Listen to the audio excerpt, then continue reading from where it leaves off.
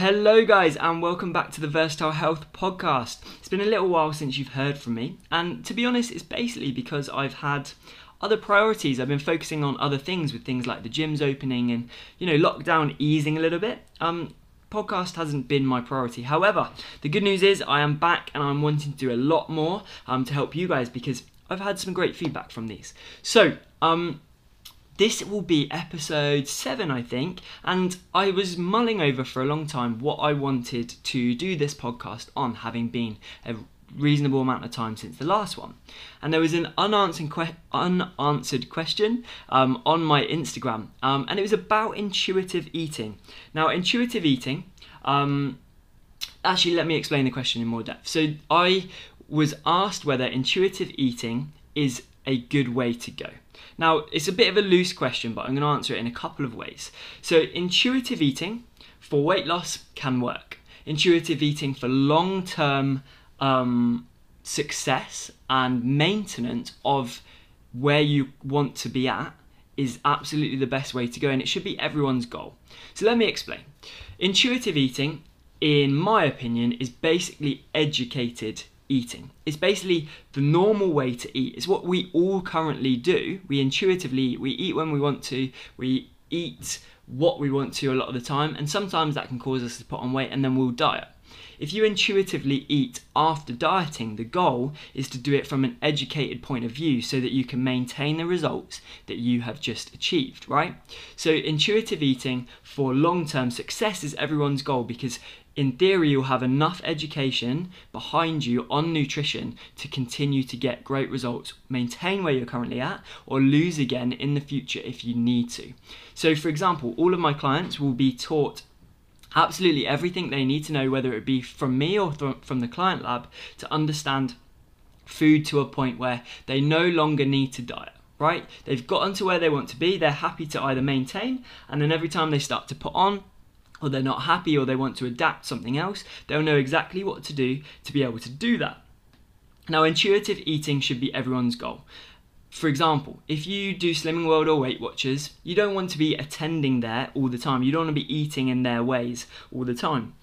And a lot of people will finish Weight Watchers and Slimming World and not have the education that they need to be able to intuitively eat well and end up putting on all of the weight, or sometimes more of the weight, when they stop those plans. Another example is if you track with MyFitnessPal, right? The goal is to understand that when you stop tracking, you can eat what you want because you have the education of calories in versus calories out, and that being in a calorie deficit will help you to lose more weight. Being at calorie maintenance will keep you where you're currently at, and then eating in a calorie surplus will make you put on weight. And the idea is that by tracking your food over all other diets, you will understand that way more, and you'll know what you need to adapt to be able to intuitively eat well. Now, I call it being calorie conscious. Now, this is a term I coined that basically says to me that you understand everything you need to know to get long-term results. So being calorie conscious means a lot of the time that you could look at a plate, you can understand that by looking at that plate, you can guesstimate the number of calories on that plate, and you'll know whether you need to adapt the rest of your day because you've had a really calorific meal, or whether you've got many calories left for the rest of the day without negatively affecting what it is you want to achieve. So for example, if you want to lose weight and you have 1,000-calorie meal and your calorie target to lose weight is 1,600, you'll have 600 left. So you then got to adapt your day to accommodate around about 600, and intuitively you can do that. You might not be bang on, you might be a little bit over, or you might even sometimes be a little bit less, but there's room for leeway for these kind of things. The idea is that you'll understand what you need to do, and that's what's going to create success. So intuitive eating works absolutely amazingly, and it should be everyone's goal, but you will always fail with intuitive eating if you do not understand food and you are not previously educated on what you need to do to achieve a desired outcome. So intuitive eating, as I say, is everyone's goal because it's normal eating. It takes less effort and it shows that you know what you're doing. an example of when intuitive eating may not work is this. Say you've been dieting for the last 3 months. You've lost 20 pounds, you've done brilliantly, right? And you have decided you've done what you needed to do, you've achieved what you wanted to achieve, you're now going to stop that diet. Let's say it was Slimming World, you're now going to stop Slimming World, right? You've then decided, I'm just going to eat normally again. So your normal should have changed. Your normal should have you should have educated yourself enough to know that going back to those old habits is going to make you go back to exactly where you were previously. You might even get worse, right? So what you need to do is you need to adjust to the new normal. But Slimming World doesn't teach you that, all right? So you're taught to count sins. Sins have no value. What I mean by that is they're just literally made up. They are chopped and changed all the time because they're not based off anything. So if you've been counting sins, you don't want to count sins for the rest of your life. So realistically, you're going to stop Slimming World, you're going to stop counting sins, and all of a sudden you're going to be like, oh my god, I'm overwhelmed because all of this new stuff is allowed to be eaten in whatever quantity I like, and it's going to start to affect me negatively.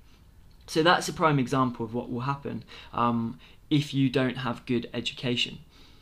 So to summarise, intuitive eating is the way that all of us should be aiming to eat. You shouldn't be aiming to stay on a diet or track your food for the rest of your life.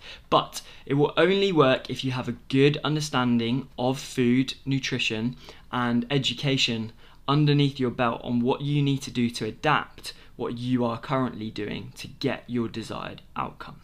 Now, I can imagine that a few of you will probably have some questions on this, so I wanted to let you guys know that my DMs are always open. Feel free to message me on Instagram or Facebook.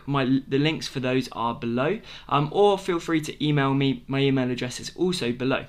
I have, I think, 2 spaces coming up in the next 7 days for online coaching.